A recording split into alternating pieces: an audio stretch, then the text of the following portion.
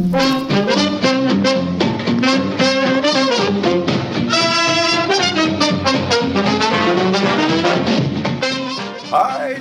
ladies and gents, and welcome to the Agent Carter radio program by Fantastic Geek. We're the official, unofficial voice of the marvelous Marvel film and television community. My name is Matt, and joining me once again is the man who says hubba bubba to the siren of the Strategic Scientific Reserve. It's Pete. What's buzzing, cousin? Good Lord, man. Agent Carter radio program by Fantastic Geek for episode 202, A View in the Dark, is brought to you by Violet's Cookies. Better to nurse one of them than half a bear claw. News of the hour! In this segment, we run down the top stories of the episode and give you the latest and the greatest and the need to know. Pete, where do we start? Peggy finds Jarvis lifting weights. Indeed, certainly. Here we are again at stately Stark Manor, and he's wearing that, I don't even know what you call it. I believe it's a workout swimming outfit as well. Old-timey, down the shore attire. It is delightful seeing these two characters together. It escalates as we have Stark talking about being a serious judoku. Stark? It's comedy gold. Stark, oh my goodness. If only. Jarvis talking about being a serious judoku. It's all comedy gold, Pete.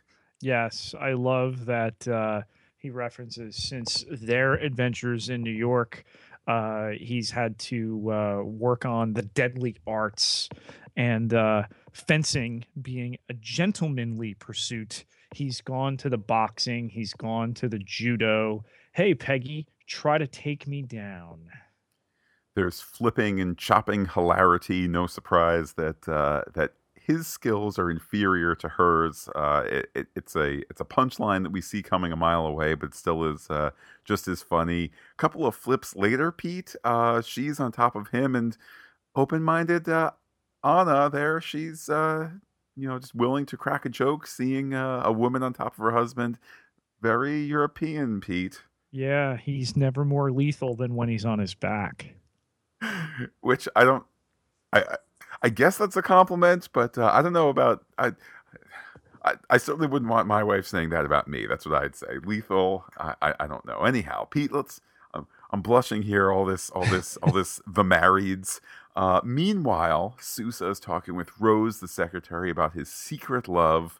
They're, of course, walking to the office. And Pete, it's comedy gold. Who's going to be in the office? Of course, Peggy and the blonde nurse he was seen with before, who we learn her name is Violet, right after this scene. But her grandfather is from the same hometown as Peggy, makes them practically related. They're going to join Violet and Sousa for dinner. The reservation was only for two, but they'll pull up a chair. Cookie, Matt? Yeah, Peggy and Violet, two gal pals. I guess Sousa has a type, you could say. Wasn't crazy about the look. Rose eats a lot of cookies joke, but I guess when you're going for comedy, you go for comedy from all quarters. And yum with the cookie. With that, Pete, we cut to Calvin arriving at his club. Whoa! You're leaving out the other cookie there, Matt. What? Our frozen girl, Jane Scott. Yes, indeed. The guy who kills the men in containment suits and then takes her body. Yes. How could I have forgotten two men in rubber containment suits being shot as they carry an ice cube girl in a big frozen box? Absolutely correct there, Pete. Killed by the unnamed man. Then, Pete, correct me if I'm wrong, then we move back to Chadwick at his club, correct? Yes, and he's told there are some gentlemen in the room waiting for him. He goes over to a knight, and Matt, the piece on the knight's armor that he flips is actually called the beaver. It's the visor that he flips and goes into the meeting, which he didn't even know they were having on the books. Take a seat, Calvin. Never good when your secret evil club has a meeting already in session, and you're the guest of honor, and you didn't know, and no one is wearing a happy birthday hat or one of those blowy things, because it's not They're a called surprise birthday party. noisemakers, Matt. Noisemakers, indeed. I was just still amazed by your knowledge about the portions of a knight's suit of armor and the beaver and such. Pete, meeting is the council. They're ready to shut him down and all his work at Isodyne. Wait a minute, Pete. They're all wearing those pins that Dottie had. Yes, and among them is sexist Roxxon chief seen in season 1. Certainly I recognize the actor. Uh, how wonderful that once again there's this Continuity, man. there's this continuity. It's like Jeff Loeb. I've never seen anybody take the two the middle and pointer finger of one hand making a V and the middle and finger of the other hand and put them together to make a pseudo fingered hashtag. But I've been using that with the kids since I saw Jeff Loeb do it, because who's cool if not Jeff Loeb?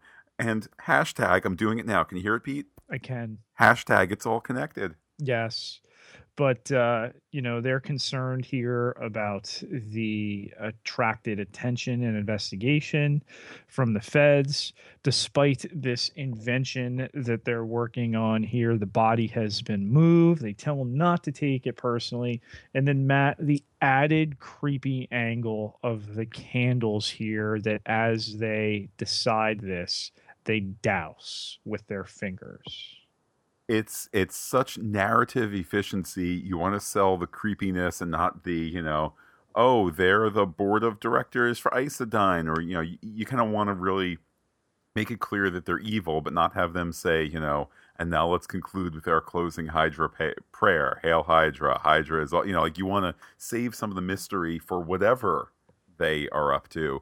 And the candles sell it, man. A little lick to the finger. They're bad guys, shutting down Isodyne. Let's focus on Calvin's Senate campaign. And we're metaphorically off to the races, having been literally there last episode. I got to throw a little cold water onto the Hydra stuff, just, responsibly. So, Matt, we're going to call this group for now Isis-Stein. Wow. You don't think that's... Wow, I'm just going to say wow. I'm just going to say wow. And I will say, though, that we cut to Peggy and Sousa finding the bodies of those two agents that were gunned down. We're now, Pete, in the concrete entombed Los Angeles River. Yes, I was going to say the LA River here. This was a professional hit. There's no sign of Jane Scott. So they're ready to go back in, packing a warrant to Isodyne. Just in time for Isodyne to be declaring that they have a reactor radiation leak or something. So now they have a sign up, which means you can't go through. Use of the camera angles and cutting here really kind of push some of the zany comedy of it. Again, the show kind of just edging ever so slightly into a funnier place when the story calls for it, and certainly an appreciated shift in tone. It's a small leak. They've got it under control. Matt, how are you? I'm great. I'm great. And inside Isodyne, why, Pete, it's Dr. Wilkes again. He's sneaking about. He goes into the APO room, Pete. That's authorized personnel only. That's a little something I picked up from from a dark and seedy past. And Pete, he uses 2 paper clips to open a file cabinet, like you do. And he takes some test footage there from the Mojave test program. Mysteries abound there, Pete. There's also a bespectacled chap on the prowl, keeping an eye out. Yeah, this is after, of course, he has slipped a note to Peggy that he aims to cooperate, despite the fact that Sousa feels they should have arrested him the night before because he knows something. But he's going to play ball, picking that file cabinet, getting the secret footage, which somebody sees happen as we head into an act break. Act break now concluded. They're off to meet Wilkes, Sousa, and Peggy are, and the They're back at SSR headquarters, and darn it, Pete, if we don't get a little bit more character bit here, because out of Sousa's pocket comes a tumble-in a box. Pete, they might be headed down to the Dunbar Hotel, but what's in that box? What's in the box? It's an engagement ring. Oh, how that must cut for Peggy. And there are compliments from her, congratulations, but it does ring hollow, doesn't it, Pete? It does. And I think it's no coincidence that we go from her heartache with Sousa to Anna prodding her about her plans for the evening, that she's heading to the Dunbar, that she's been told to look swanky, asks if she dances here, and that Jarvis has her heading on into town, taking her through the accoutrements of the car here, the sock on the doorknob, the seats which recline. Is that a mirror? uh, Pete, I believe that in the footage we've seen from this scene at New York Comic Con and elsewhere, many of those jokes were mentioned. The mirror on the ceiling, not mentioned based on my recollection. All I can say is yowza. Yeah, and we did get to see a little bit more to this, which didn't make the finished product here at New York Comic Con. It's one of the perks of being there for it. But from there, we get the meeting with Wilkes in public. A couple gin rickeys ordered here, even though Peggy's more of a whiskey gal. But he wants to know where she grew up. And we get the story here about Hempstead, just outside of London. And we transition, Matt, from one warm gal talking about her past to a frosty gal acting in the past. Right before we transition to that, Wilkes makes reference to how he was reminded by two corporate lawyers that if he shares anything, it might end up in charges of treason and hanging. But as you said, Pete, we cut to Frost acting, and essentially in rapid succession by one of those callous Hollywood director types. She's told that she's old, she's fat, and she's old. And I think we have revenge in the future, Pete, especially with the use of that familiar actor, one part of a twinned pair. I have to believe he'll be back in a future episode with some sort of ghastly revenge. Yeah, reference to the lines under her eyes, the wardrobe. Oh, she can barely breathe already. Well, somebody's skipping lunch today, aren't you? Be a trooper. So with all this motivation that we're piling on top of Whitney Frost, we go back to Wilkes, and it's the idea of trustworthiness that she and Peggy are talking about. But wait, hey, it's his song. Yeah, really nice moment. I did not have a sense at this point on first viewing how long or short amount of time we would have for Wilkes to be in the series, presuming that the end of this episode answers that definitively, of course. And given that we're going to have some on his background and some of kind of, the context of race relations in 1947, it's nice that as she's pulled onto the dance floor, if you haven't noticed already, this is, a club mostly populated by African Americans, and the show not making a big deal of it, which has its own statement, and the show just kind of moving right along back to the plot here, and the lovely dance.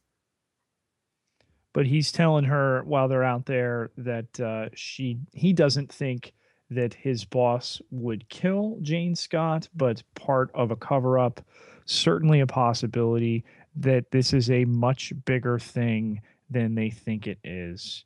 And we get to see again the guy who shot and killed the two agents who were transporting the body in the club here. The story then moves to Frost's dressing room, where she expositions to Calvin, because Again, it's not an overly egregious exposition sin here. I think it's appropriate in the course of the conversation. But anyhow, it's exposition that zero matter could make atomic energy obsolete. So are we clear, Pete, on everyone's motivations? Are we clear that zero matter is the thing that we saw at the end of last episode? And are we clear that she says her husband shouldn't let them, the council, walk over him? Yeah, while she walks all over him, referring yet again to his mistresses and having to clean things up, fingerprints and whatnot. But tomorrow, the zero matter is going to be gone. But let's think about brighter days ahead. He gets her back on point here, the Senate campaign. That they're going to have a long run. Things are going to be better. Oh yes, you'll make a wonderful senator. Camera angle on the hug there, getting her not really happy face. Pete, there's an act break, and after it, we are now post date with Wilkes and Peggy. Wilkes explaining that he's moved from those far off orange groves, being told that he couldn't get out of them, and moved all his way to his current position. It's an obvious character moment, an earned character moment. It adds wonderful definition to the character of Jason Wilkes, all filmed at the Griffith Observatory for real, using those LA locales as promised. And I just thought it was a wonderful scene for Wilkes, and time for some of that explanation to Peggy, who might not be as ensconced in the foibles of American culture at this time, and thus Peggy acting as a proxy for the audience and blah blah blah. Just a really well executed scene.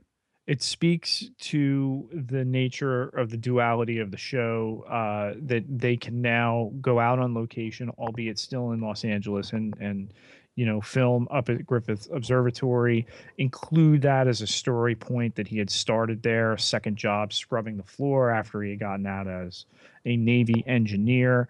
But Matt, I think, and we're going to return to this in our classified top secret segment, there's a little bit more than meets the eye with Jason Wilkes here, talking about having tended those orange groves just at the extent of the light of the city of Los Angeles. But there's it just feels like there's a little bit more going on in that dialogue. Are you suggesting perhaps that this location, also used in the first Transformers movie, means that one of the cars that Stark has is in fact an alien who is a robot in disguise? No. Wah, wah, wah, wah, wah. Inside we go into the Griffith Observatory because, Pete, nobody has a film projector at home. I almost said film player. It's such a thing. Ostensibly, that's while they're there. I think it's a slight really, nobody has a projector at home, no one. But whatever. We're using the Griffith Observatory, man. He shows the Mojave film, your standard nuclear detonation, but then, Pete, what appears to be a black hole, or perhaps a crack in the universe. Watch out, Doctor Who fans. And after it does a lot of sucking up of army guys and trucks and tanks and that sort of thing, it leaves a liquid goo. Pete, what do you make of the goo? Well, first off, more like Doctor Strange fans, Matt, because it was thrown at us a little bit later on. Was this extraterrestrial, extra dimensional? Should have greater meaning in the year 2016, where we get the Doctor Strange movie come November. Clearly being teased here early on. Those men and those army vehicles were sucked into not a different planet, but a different realm. Wow. That's more than I read into it. I know I'm a little bit less ensconced in the Doctor Strange mythology and whatnot. I like that we are kind of moving to the edges of one story and getting to the edges of another. Certainly a hallmark of these Marvel shows. Well, the idea that what was left behind would not fit anywhere on the periodic table, hence zero matter. But Matt, the danger from the zero matter, the danger outside, Peggy's car's tires have been slashed, and before you know it, they're in big trouble. They sure are. It's kind of your standard run and gun fight as the baddies descend. Peggy presses the SOS button. Quick cut to Stark Manor where the signal is heard, and Jarvis, dear, come inside. Stop playing with your flamingo. There's a sock on the door. There's a spot on the doorknob. Well, that too. Back at the Griffith Observatory, Peggy finally hotwires one of the bad guy cars while Wilkes, makes a good showing. He gets a few shots in, all of them missing, but hey, it's a network TV show. They hotwire the car and we're off to the races. Act break, Pete, and then they're driving off through tunnels and streets and whatnot. Hey, Pete, I wonder if it's that tunnel that's close to Griffith Observatory, which has been used in both Back to the Future and Roger Rabbit, but I digress. It can't be because I didn't see any bunnies or hoverboards. I will take your word for it. I know that the car, though, does end up shot. They hide the car.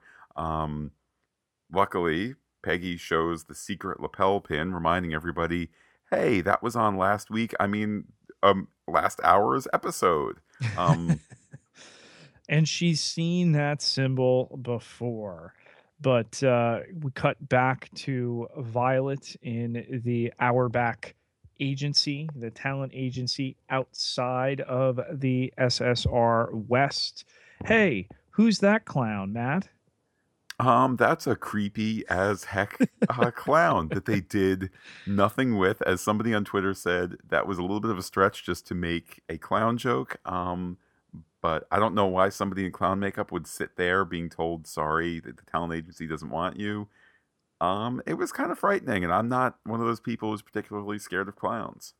Well, Mr. Auerbach, Sousa, he gets the call here from Jarvis that Carter called from the Griffith Observatory that she needs help. The story moves to Peggy and Wilkes needing change made at a diner, and there's a bigot there who won't make change. I did not realize that at this point we were making hay of the Wilkes background race story from Griffith Observatory, given that the character apparently is coming to an end in about 15 minutes worth of time. Nonetheless, I appreciate that the show is going to add to the diversity of the cast, but then also add to the narrative and the implications of what it means for there to be a black man of scholarly pursuits and of research, in a research position, and what that means in 1947. I'm glad that they were doing this, not just like acting as though this was not a big deal in 1947. Right, and we expect the conscientious outpouring from Peggy, but what makes it that much more believable and nuanced as far as writing is that he says, what are you going to punch out all of LA, grounding it in the reality of the time, not making it acceptable or accepting it, but understanding what is the reality of that time. Indeed, acknowledging, without trying to sound trite, acknowledging that this is a struggle beyond him and beyond his situation, and room for progress, certainly. Hey, let's follow that up with an interracial kiss. Absolutely, the show's certainly not being pulled back by its 1947 setting, and the phone doesn't work, but boy, Pete, that kiss sure does. Yeah, and she was thinking one thing, he was thinking the other. He was not thinking about stealing that car as the act ended. Back after the act, we are at SSRHQLA. There's some exposition to make it clear that they've been to the Griffith Observatory. They've seen the slashed tires. They've seen the bullet casings. Sousa has himself a proper angry attack behind closed doors. Still no sign of Peggy. But Pete, he's got a special kind of concern for Peggy, says Rose. He does. And then he comes out and sends Jacobs to the observatory, Baxter, Matt, to the Dunbar, Name should mean a little something.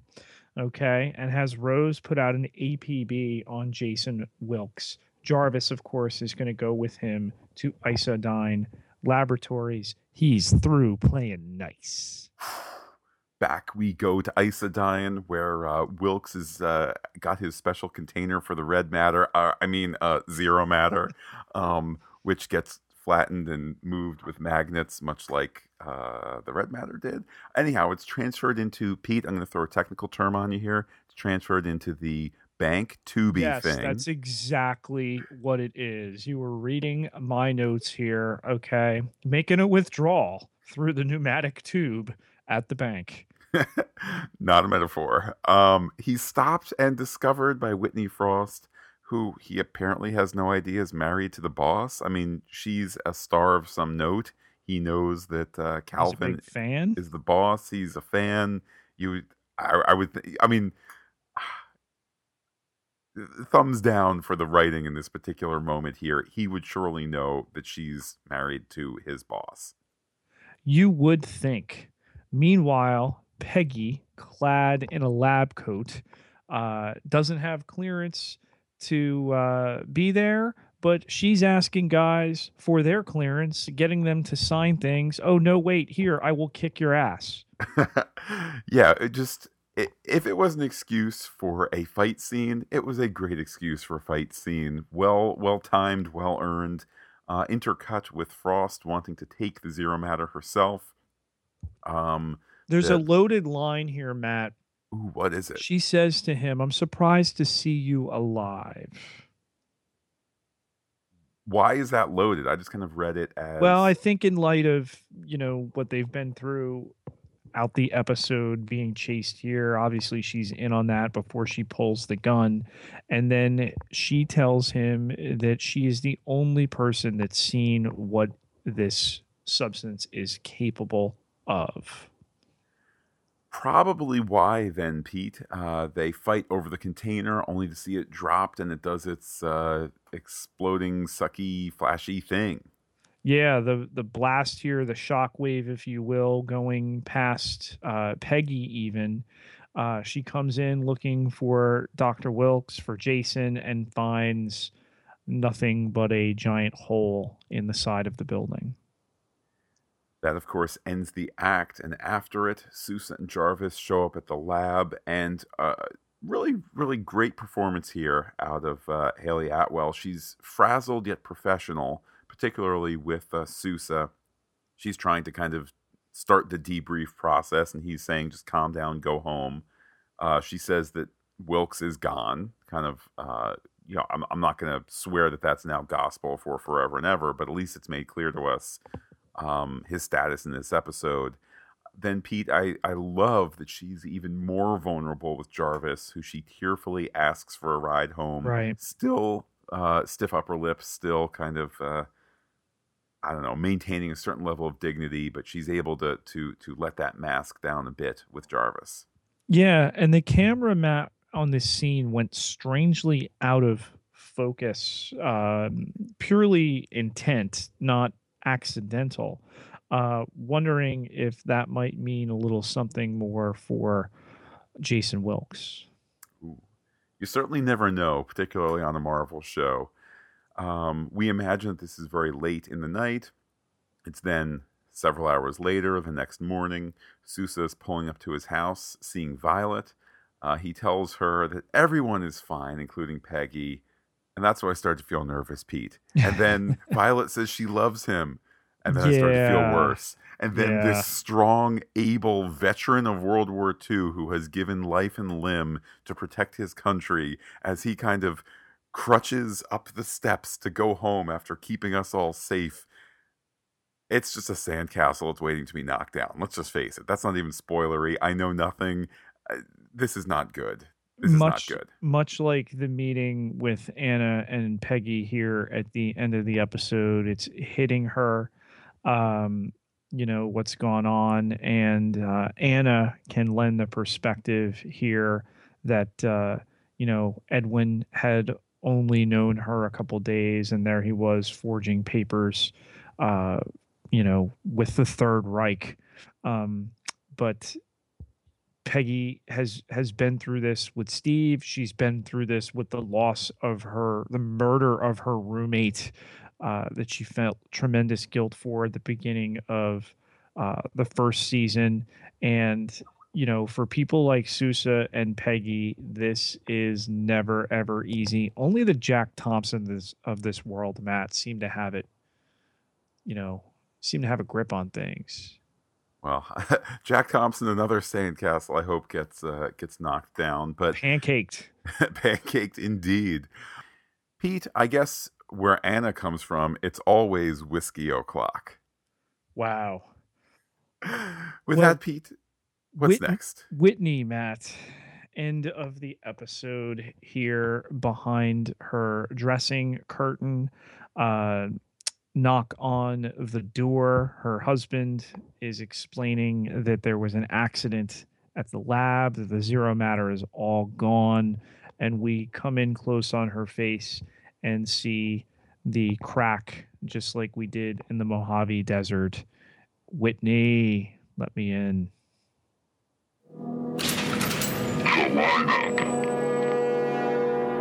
What lunkheads deserve some time in the joint? This list of baddies will tell us just that, Pete. How about Calvin Chadwick, Matt, to lead off? Up to no good. Why, Pete, he's one of those politicians. Of course, we shouldn't trust him.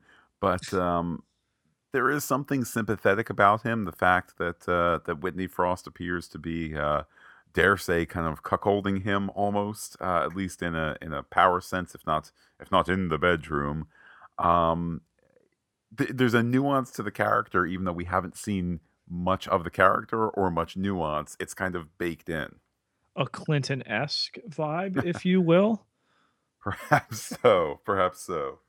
But they're smart to flip it around, and with the exposure we get to this council, to take what we think is the heavy and pull him several rungs down the ladder. And he's going to be told, in addition to his wife telling him, well, we're going to shut down Isodyne. We're going to do this. You're going to go along with it. We're going to put you up as senator. This is the way it's going to be. Yeah, it's an effective use of the baddie. I think that Butters and Fazekas have a little bit of a better handle this season how to do a 10-episode arc with more punch in each episode, but still punch to the overall arc than they did last season. Maybe it was just kind of the new experience of all the characters. Maybe it was just simply a matter of 8 episodes not giving you as much kind of wind-up room, but the pace here is great. These crime councils never work out. Do you speak from personal experience, Pete? No, I'm just saying they just never work out. Fair enough indeed. What's the next baddie, Pete? Whitney Frost, now, of course, cracking up. Indeed. It's delicious just knowing a little bit about the character that we've discussed in some of our preview podcasts for season 2. It's delicious to kind of see where we might be headed, where, to what degree the comic character is informing her journey here, how they're kind of interpreting it, and certainly that first crack in the mask that is her face. To see that, in the literal idea that her day has passed her by as an actress, and it's something that, dealing in this world, we have seen this as well with talent, and at what point women are asked to take, mother and grandmother roles when they're still physically able to bear children. But the idea now that here is a woman who's running her household and her marriage behind the scenes, that she yearns for more, and she has lost the thing that she holds the most dear in her appearance. Vanity, thy name is Whitney Frost. Classified top secret. Holy mackerel! Time to take a gander at what the G-Men don't want you to know. Pete, where shall our secret discussion start? This council, Matt, I know you seem to think they're Hydra. Let's hear why. I think just because I think there now is the breathing room where if they do a Hydra story or Proto-Hydra or whatever, that since Agents of S.H.I.E.L.D. is not dealing with an ongoing Hydra situation, I mean, I know there's kind of remnants and whatnot, but it's not kind of S.H.I.E.L.D. versus Hydra as it was potentially a year ago. I think it gives you some more wiggle room where it doesn't feel like it's just nonstop Hydra all the time.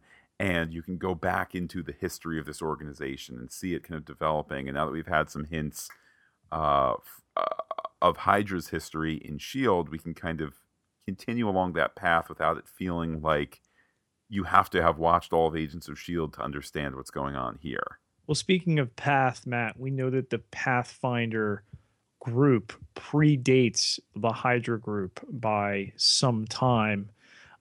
We've seen meetings in British castles centuries ago. So I think there's a little bit more than meets the eye when it comes to this group. Yeah, the easy way out is to say Hydra, and I'm going to credit Butters and Physicus at this point for not making it so clear-cut, Hail Hydra. Wow. That seems like a ringing endorsement from someone who certainly would know. Pete, here's another theory to discuss. Have we seen the last of Wilkes? No. I think there certainly is that wiggle room. I wonder, Pete, maybe we'll end up with a situation where Peggy Carter is so kind of heartbroken at his loss that she'll go through the portal to the other side in search of him, rope around her waist, some desert-like alien planet. I don't know, but it could be compelling TV. Oh, I thought you were describing Poltergeist there for a second. I was describing... you go out to Arizona on an S.H.I.E.L.D., Indian burial ground. Oh, no, I realized that as well. It could so work in, so many different ways. I mean, I think it's certainly a possibility. What could happen, too, is that somebody with some powers could, touch her and she could suddenly have a vision. Ooh, options abound, certainly. Long distance. Pete, in the future, we want you to flap your lips, write a telegram, or even send us the Twitter. And hopefully starting next week, we can start to hear some fan feedback. This and the prior episode, of course, being recorded in the wee hours to get it out to you, the people. Indeed. And Pete, how can people join that conversation? Where is the best place to start? You can find me on the Twitter at Peter, Pieter, J, Ketelaar, Ketelaar, 6,941 followers. Can't be wrong. While I am personally on the Twitters Looking Back Lost, you can be in touch with the radio program by being in touch with Fantastic Geek. That's fantastic with a PH in plenty of ways. Send an electronic letter to us on the Gmail, post a note on the .com, or tweet us your telegraphs on the Twitter. Don't forget, Fantastic Geek is the way to go. And Pete, there's yet one more way. Yes, go to facebook.com/Fantastic Geek with the PH, all one word, and click yourself the little thumbs up like button there, and you will instantly be plugged in to all of the Fantastic Geek goings on. Well, Pete, with that, we have 8 more episodes of Agent Carter, 8 more episodes of Agent Carter podcasts, and certainly an exciting ride ahead of us for the next 2 months. So with that, I'll say goodbye, good night, good luck to one and all. And Pete, with what wacky words will you close tonight? Good Lord, is that a mirror?